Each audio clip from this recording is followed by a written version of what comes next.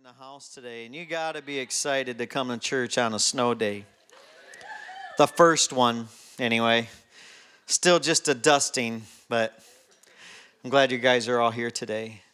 Hey, if you have your Bibles, we're going to be launching in Matthew 6 in just a moment, but as you're turning there, I just want to pray. Father, thank you for your presence. Lord, just thank you for the reality that you do bring victory. You're in the struggle, you're in the chaos, you're in the mess, and you're good in all of it. And I just pray just for your presence to move over this message today. Lord, I know it's one message, but it speaks to us all differently. And that's the work of your Holy Spirit. And Holy Spirit, we give you permission to do that. Convict us where we need conviction. Encouragement where we need encouragement today. Affirmation where we need that. And just hope. I pray for hope today. And we just welcome you in the room and ask for your presence to come and to speak in a significant way to us. In Jesus' name, amen. Hey, if you've not been around for a while or it's your first time here, we've been in a series for about 5 months now where we're going through the Sermon on the Mount, Jesus' greatest teachings. He likely probably taught these over many days, so we don't actually get the full unfolding of it. They're understatements, really. It's just like the gospel is recorded, just the kind of the bullet points, just the teaching points. And I believe God is trusting that the Holy Spirit would unpack this in our lives throughout the centuries, the ages, as we read the Sermon on the Mount. It takes the power of the Holy Spirit to live these out because Jesus actually brings some very challenging things in what he says, and today is one of them. I mean, he's challenged us on marriage. He has challenged us on purity. He has challenged us on our anger. I mean, if you go through the Sermon on the Mount, he just keeps elevating it. Today, he challenges us in our finances, and our wealth, and our treasures. You know, our heart and our money are tied together according to Jesus. And what we read today, we're going to learn that Jesus uses money as a gauge to see what's happening in our heart. So if you have your Bibles, we're going to be in verse 19 of Matthew chapter 6. It'll come up on the screen if you don't have it. Do not store up for yourselves treasures on earth where moths and vermin destroy, where thieves break in and steal, but store up for yourselves treasures in heaven where moths and vermin do not destroy, where thieves do not break in and steal. For where your treasure is, there your heart will be also. Now, before we read the rest of the text, I want to just highlight what a treasure is. And it's really what you place your value in. It's what you esteem. It's what motivates you. It's what motivates your heart. That's your treasure. And in a moment, we're going to see that Jesus is talking about our wealth. He's talking about our resources. And it feels like he takes a right turn, and he doesn't. But what he's saying is actually how we view our wealth, how we view our resources is going to determine how we see life. So it goes on to say, he's not changing the subject. He's just really saying the eye, right? Because the eye is what, you see this thing, treasure that, or, that thing's going to bring me pleasure. So he says the eye is the lamp of the body. If your eyes are healthy, and your whole body will be full of light. But if your eyes are unhealthy, or how you see life through your wealth, your whole body will be full of darkness. If then the light within you is darkness, how great is that darkness? So then he just gets right down to the point, and he says, no one can serve two masters. You will either hate one and love the other, or you will be devoted to one and despise the other. You cannot serve both God and money. What we esteem as treasures in our life reveals the conditions of our heart. Our heart and our money are tied together. Now, the things that you don't like talking about in church, and this has happened over these last 5 months, you don't like talking about sex, money, or politics. So we've already hit sex and politics over these last few months. And today it's money. And Jesus just comes right out and says, look, you can't serve both of these. You either hate one or love the other. But Jesus is using money as a gauge to our heart to help us have a heart check. So this word money in the Greek, it's where some of your translations say mammon. Mammon was a god of the Chaldeans and simply a god of riches or pleasure. And so when Jesus is saying money, it makes sense. I really feel like that's how we would look at this today, because we're a very consumeristic society. We want more. What money promises but can't really deliver us is if I had more money, people would listen to me. If I had more wealth in my life, I'd have significance. I'd be happier probably. If I had more money, I'd have security. And these are all the things that God does give us. These are things that money promises but doesn't deliver on. But money and possessions are direct competitors between God and the kingdom of God. And they actually demand the same thing. That's why I said you can't do both. Money will grip your heart. You look at possessions, look at that thing you want, it grips you. You become obsessed with it, and it grips your heart. You're going to buy that new car because you keep going to the website. You went to the dealership, you got the pamphlet, then you drove it. You're like, I'm just checking it out. No, it's gripped you. And it grips your heart. Well, God will grip your heart. It demands the same thing that God does. Both will grip your heart. Both demand to be served. But money falsely promises what only God can truly give us, which is security, which is true happiness, identity. It all comes from the Lord. So 3 descriptions of what treasures on earth is, because he's telling us there's treasures on earth and treasures in heaven, and he's giving us money will be a gauge in how you are in your heart. So three things is what it is, really. Simply possessions, power, and pleasure. Possessions, power, and pleasure. Let me just say this while we talk about these 3 things. God is not opposed that you have influence. God doesn't care that he wants to bless your life. It's okay you get the raise. These are not bad things. It's just we can't set our heart on them. Psalm 62 says, though your wealth increases, don't set your heart on what's gripping your heart. Is it these things? Are you obsessed over power, obsessed over influence, obsessed over your position in life? And it's gripping you? Or is your heart set on God? Possessions like cars, property, wealth, clothes, furniture, houses, tools, shoes, equipment, toys, vacations, you name it. It's just simply stuff. That's what we know what the things we acquire.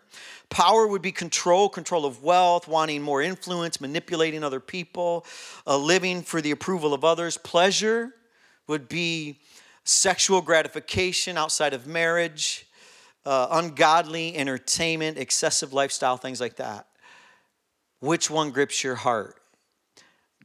God wants you to be blessed, but Jesus is calling us to have a spiritual detachment from these things. You can have these things, but they can't grip your heart. They can't be the thing that motivates you. 1 John tells us this. 1 John 2 verse 15 says, do not love this world nor the things of it. For when you love the world, you do not have love for the Father in you. For the world offers only a craving for physical pleasure, a craving for everything we see, and pride of our achievements and possessions. There it is, all those things we just talked about. These are not from the Father, but are from this world. Jesus said it this way, do not store up treasures on earth, because they let you down. The new thing, you enjoy it for a minute, but it lets you down. Maybe your security is in how much money you've saved up, either in your 401k or how much you're accumulating in your savings account. But what happens is you keep moving the mark. This is how you know it's like when I get here, I'll be good. I'm following the Dave Ramsey plan to get the $1,000 at your mark. But then you get to that, it's like, no, I'm going to get that 3 months. And you get to that, it's never enough. I think we should be smart. We should have a plan, but we shouldn't put our hope in it because it ultimately lets you down. Because when you get to the mark, you're not satisfied. It's the wrong craving. So he goes on to say, the achievements of possessions, these are not from the Father, but are from the world. And this world is fading away, along with everything that people crave. But anyone who does what pleases God will live forever. Jesus is calling us to have a spiritual detachment from earthly pleasure. So how do we do this? How do we store up treasures in heaven? Number one, real quick, 3 things today. How do we do this? Number one, learn to be content with what you have. I think anything I say today is not going to surprise you, probably. These are all very basic things. But Jesus gets right down to it. He says, you can't serve both God and mammon. You can't be gripped by these things. We have to come to the place where we learn to be content with what we have. You can enjoy it. If increase comes to your life, celebrate that. It's not a bad thing. It's not a bad thing to accumulate things, but if the Lord tells you to release it, you should release it. And learn to be content with what you have, because it's vital that we reject the culture's obsession of getting more. And how you know, we're just obsessed. We're a very consumeristic culture. We want to accumulate more things. And how you know that you're gripped by manna or the spirit of mammon is when you see that post on social media and you now want what they have. And instead of celebrating with them, you actually feel devalued that you don't have it because you're discontent. And contentment is really a starting point to get our hearts untangled from stuff. 1 Timothy, Paul's talking to wealthy people, and he says this in 1 Timothy 6, verse 6, but godliness with contentment is great gain. For we brought nothing into the world, and we will take nothing out of it. For if we have food and clothing, we will be content with that.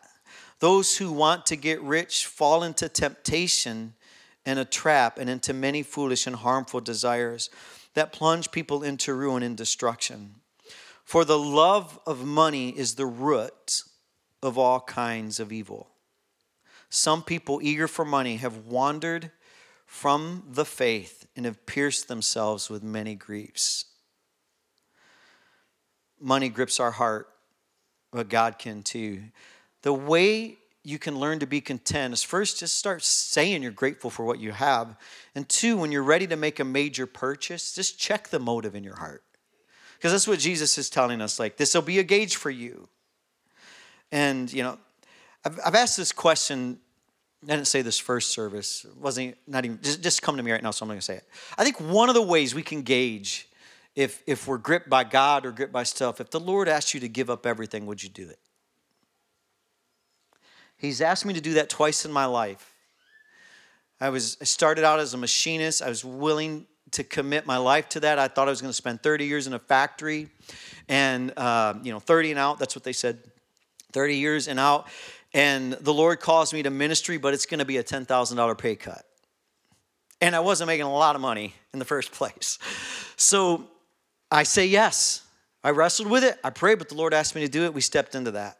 And we served that church for the next we were there 17 years total, but 13 years as an associate pastor.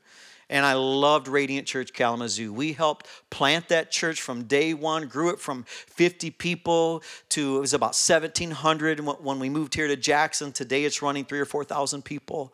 But I loved it. I'm raising my kids here. The kids ministry is good. People's lives are changing. I'm part of their lives changing. I couldn't see me ever leaving. I'm going to invest. Wherever God calls you in the moment, you should feel like I'm in this forever. Until he lifts the grace, and then you start sensing the uneasiness. Well, he's going to call you to something else. But when he calls me to Jackson, I had to wrestle with leaving all of that. Now, there was significance there. I was starting to speak at conferences as a worship leader. I was writing songs with worship leaders you heard on the radio. Like, we're still friends, but I thought that was going to be my life. And he says, I want you to lay it all down. Lay the gifting of music down. I would never was a communicator, so I would have to learn something. And I would have to walk away from even income, because that's how the Lord was providing for us. But to move to Jackson meant to lay it all down. And we did. And it wasn't a $10,000 pay cut that time. It was significantly more. We came here and with nothing. You've heard me share this story.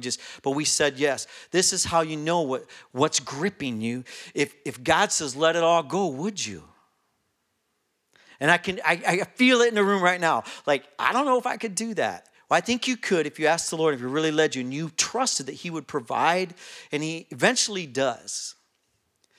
It may take a while, but contentment is great gain, and we learn to be content with the provision of the Lord, whatever it was, and it wasn't a lot, but He did it. Number 2, how do we store up treasures on earth? Observe the spiritual discipline of tithing. Well, what's a tithe?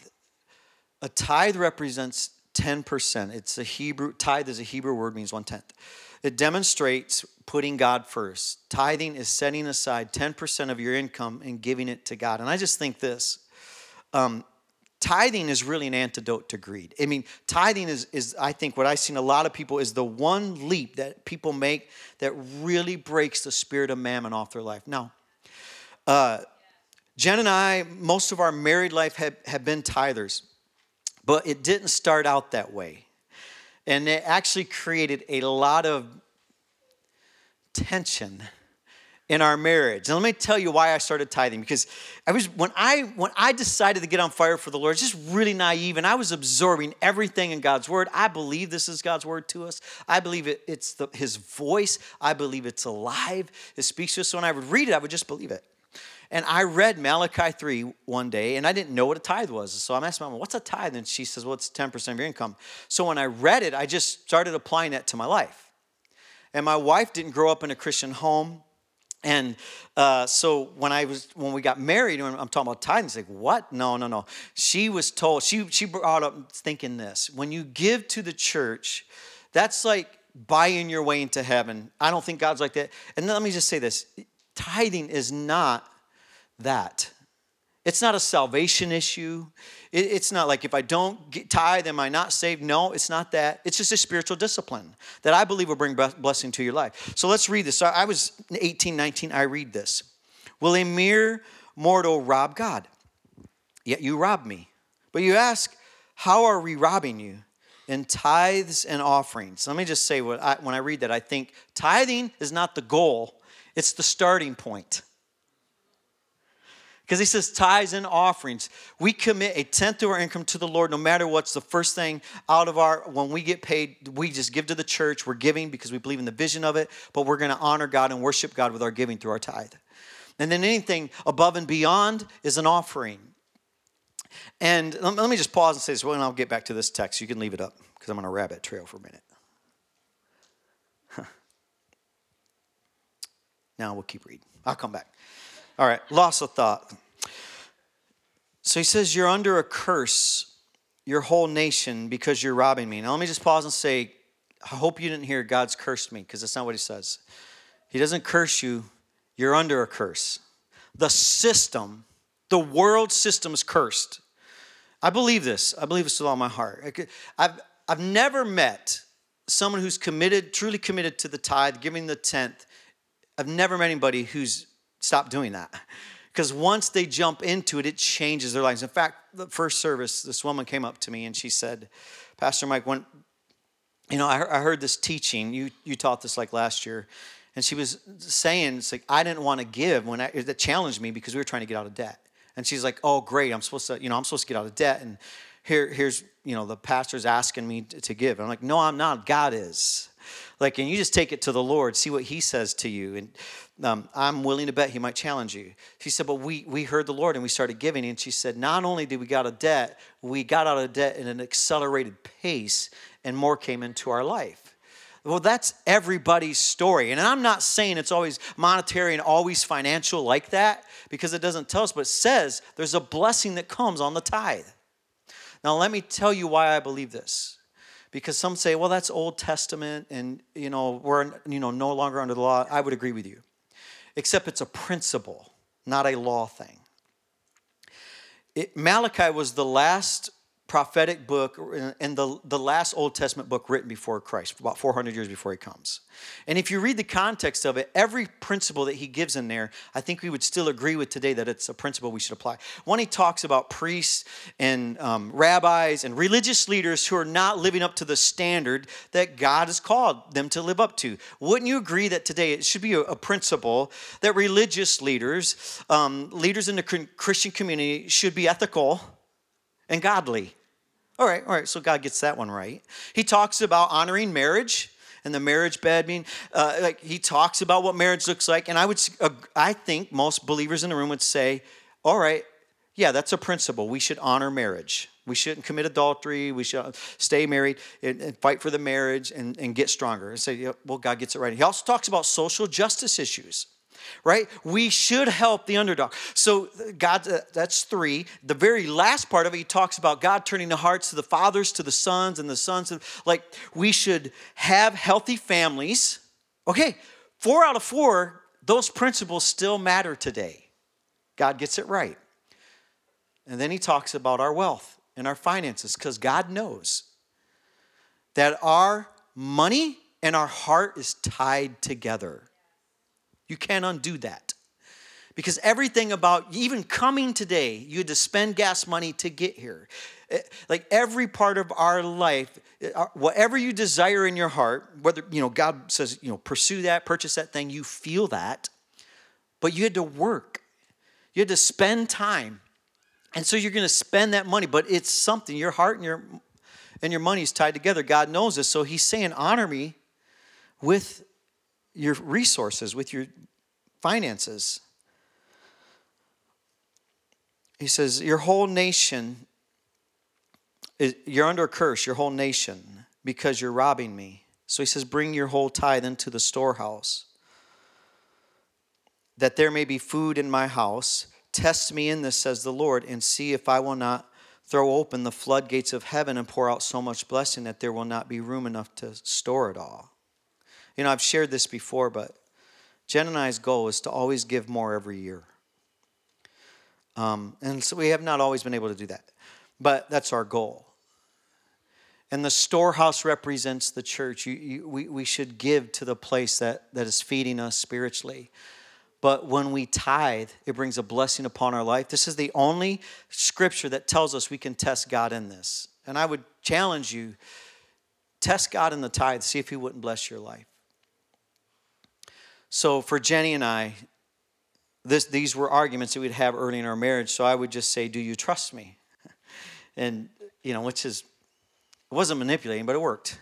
And so it was like, do you trust me? She's like, yes, I trust you. I said, just trust me. I think God knows what he's talking about. Well, one day, this is the first year or 2 of our marriage, so 27, 8 years ago, we have no money. I mean, we only had $20. $20 is all we had. And when you're broke, 20 feels like 200. I mean, it's a lot of money. And we have no money. We had a 1978 Buick Regal. And its color was Bondo. It had black doors, white, and it looked like a Dalmatian dog with all the Bondo on this car. Had no muffler. We got pulled over by a cop one night coming from Myers. The muffler, sound like an airplane engine. It's just like roaring. We get pulled over. Michael's an infant, and this cop feels so bad. He just tells me, he's like, you know what? I was young once. I feel bad for you. He pulled me over because of my muffler. Sounded like an airplane. And he said, I'm just going to let you go. Anyway, that's not the point. We have this $20. We're in this church, and we're new to the church, and we are tithing, but I want to give above and beyond my tithe. And I just felt like the Lord saying, give this $20. And that's everything for us. I mean, literally was everything we had that week to get through the week. And I just thought, yeah, I'm going to do that. So I asked Jenny, we're driving a car on the way to church, because, I don't want to bring it up at home. Let's just wait till we're almost there. Because I was real mature at 20.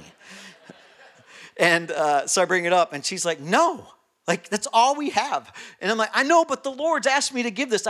It's a test. And she's like, no, it's not. You just want to give. I'm like, listen, just do you trust me? And she's like, yeah, I trust you. I said, trust me. So here's what happened. So we give, we put in the envelope, we pray over it. It's a Wednesday night service. And we're new to the church. And this woman, her name was Linda Jackson. Her and her husband pastor a church in Waterville, Michigan now. But we show up. This woman, never met her, old lady, in her 40s. I was 20, old 40s seemed old. I'm almost 50 now. But some old woman, Linda, she comes up and she says, I know this is weird, but God told me during worship, I was watching during worship, seen you and your wife, I know you're new to the church, but the Lord told me to give you $20. And I was like, because we trusted God. And that was the moment where my wife and I were like, if we just obey, and don't mishear me, because I'm not saying it's going to be, you're going to give money and money comes, because that's not the message. Because it's a test of the heart. But I think what the Lord wanted to show me was provision. I'll tell you one more story about the tithe. When I was a machinist at Eaton, still driving that Buick Regal, we had no money. I'm trying to remember. It was a holiday. Yes, it was Easter. It was the week of Easter. It was a holiday was coming. I have no money.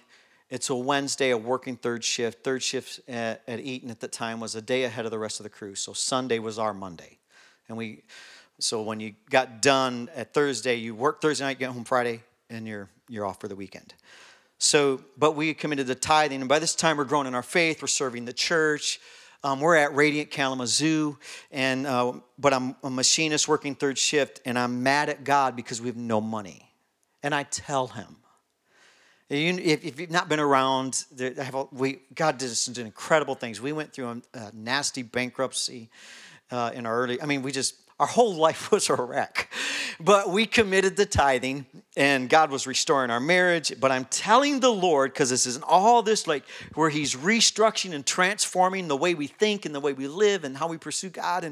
And I'm telling him, I'm mad at you because I have no money. And I've given you, the 10 that you asked for. And you said I could, test you in this. And I'm just wrestling with the Lord on the way to work that night. And I get up to the foreman. She comes up to me. Her name was Gina. She comes up to me and she says, hey, I'm getting ahead of myself.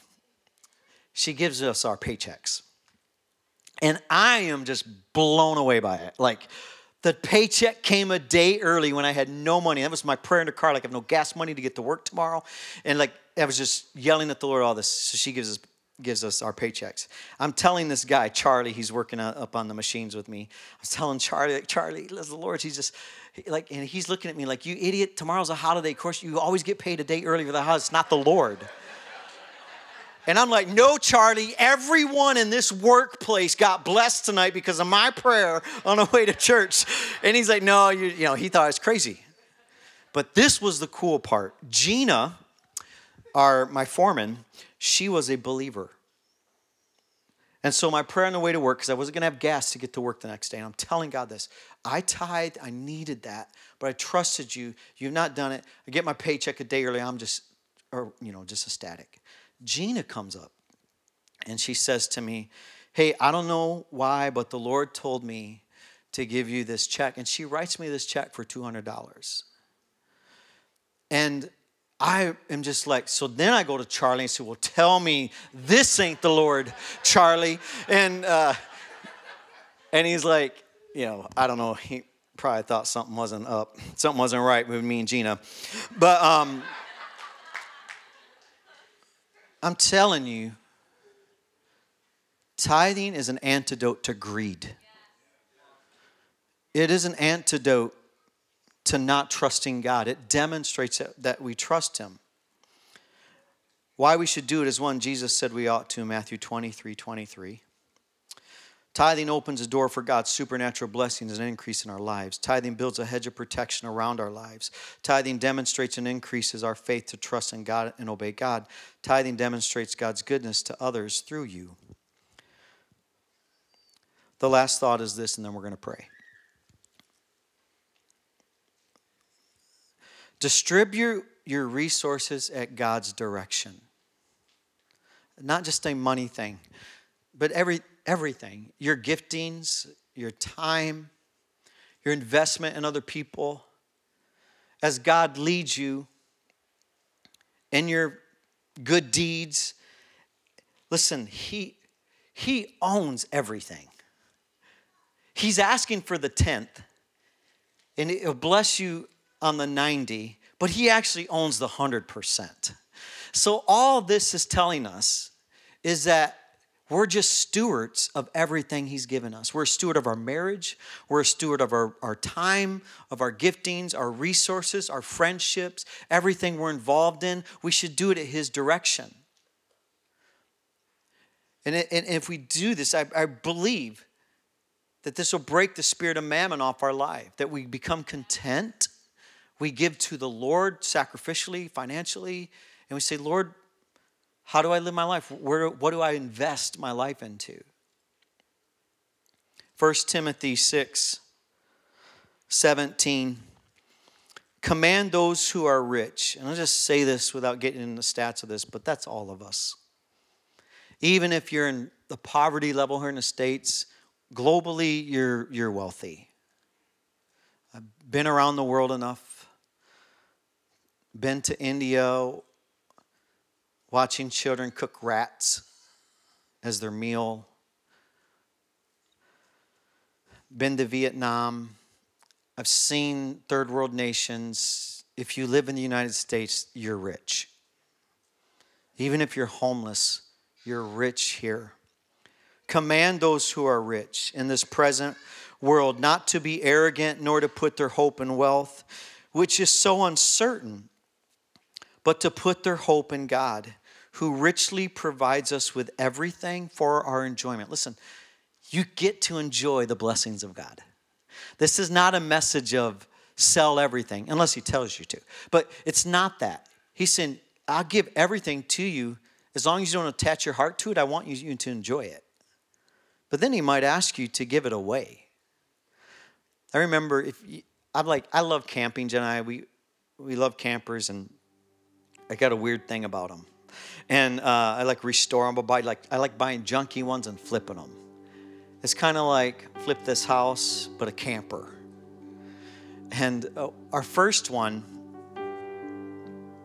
camper was a little tiny. It was a Shasta, 13 feet, really tiny.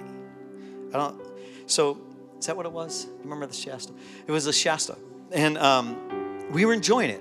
We didn't have a lot of money. Paid $1,000 for it. Bought it in Augusta, Michigan. It's a little Shasta camper. We enjoyed it for a couple of years. And then this guy at church, he was looking at my camper, and he's like, I want, Laura and I, one day we want a camper. And I thought just came to me, I should give them my camper. And we didn't have money to buy another one. So it meant we were going back to Tenton. So, but I'm like, I'll do that, Lord, but you got to tell Jenny. And I'll never forget it, because it was maybe 2 or 3 days later. We're at the Burger King at the drive-thru, and Jenny just says out of the blue, I think we should give George and Laura our camper. And I'm like, oh my gosh, like he did it. And so I'm like, yes, I feel the same way. So we just wanted to bless George and Laura, so we give them our camper. Let me tell you something. Everything the Lord gives you, He wants you to enjoy it. But the moment He says release it and you don't, you will have a very difficult time now enjoying that thing. And we've given away other campers, cars, because you can't outgive God. I mean, the most generous people in the world just keep getting more, and they just keep, it's almost like you're a conduit, a stream that God brings blessing. So He tells Abraham, I will bless you to be a blessing. Everything in your life, He blesses you to be a blessing. I think that's Genesis 12.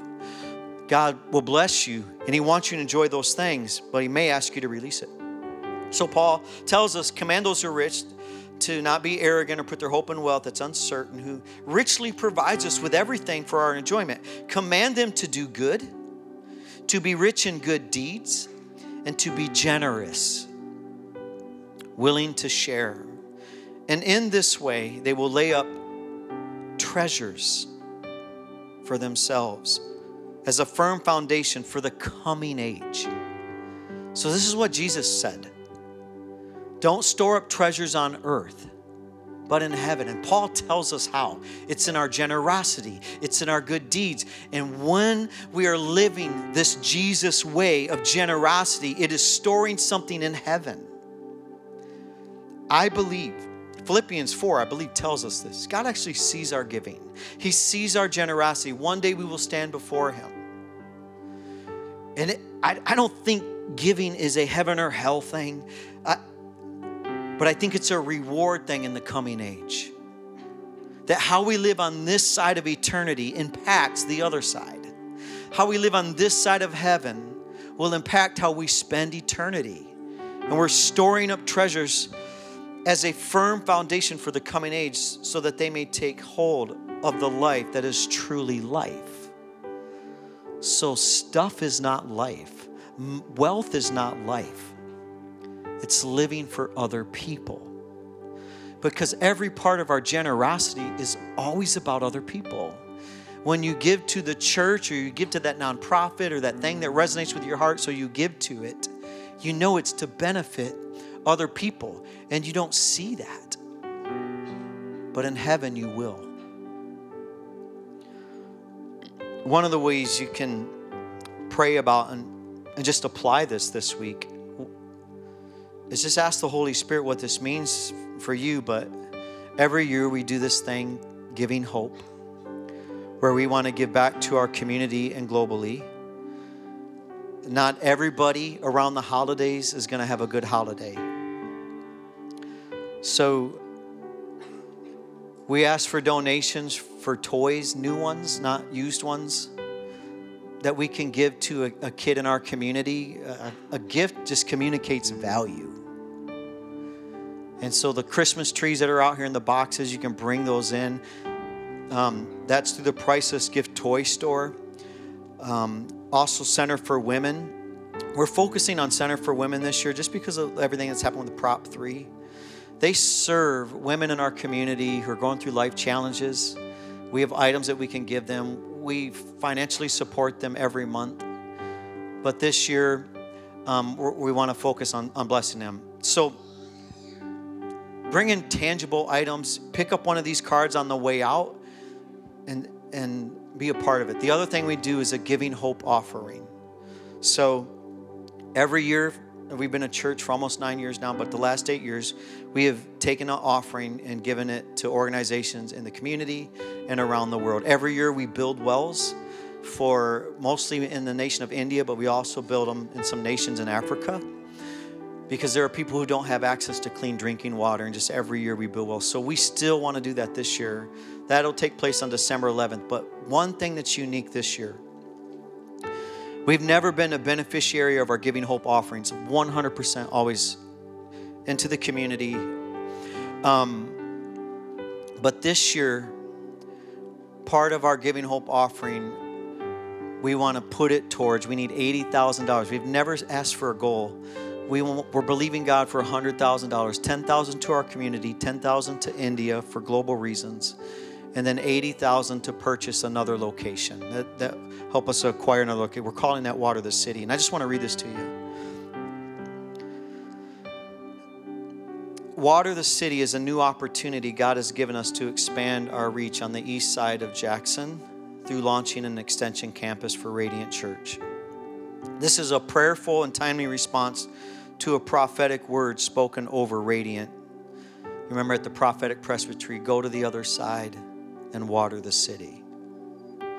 We spent the last 8-9 years laying a foundation, and I believe God is setting us up to be a blessing to our community.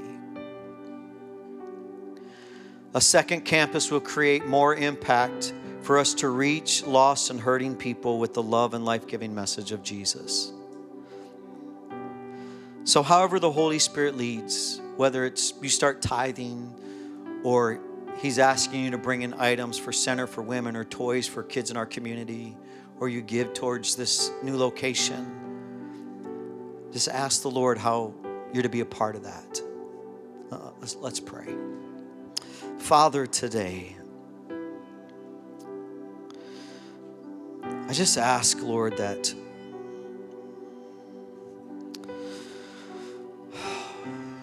you notice our giving. that our time on earth, it's limited. It's a testing ground. And so, Father, I pray, motivate our hearts to invest our lives, our resources, our time to something that has eternal impact, that outlives us. And we look forward to the day where we'll stand before Jesus and hopefully hear him say, well done. You fought the good fight. You finished the race. You was a blessing to others.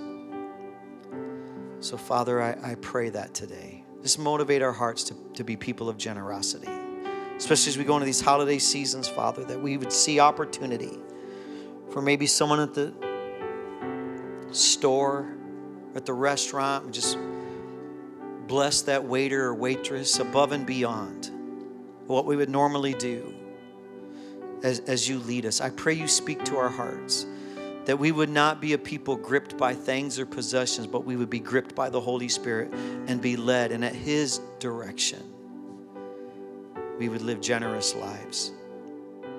In Jesus' name.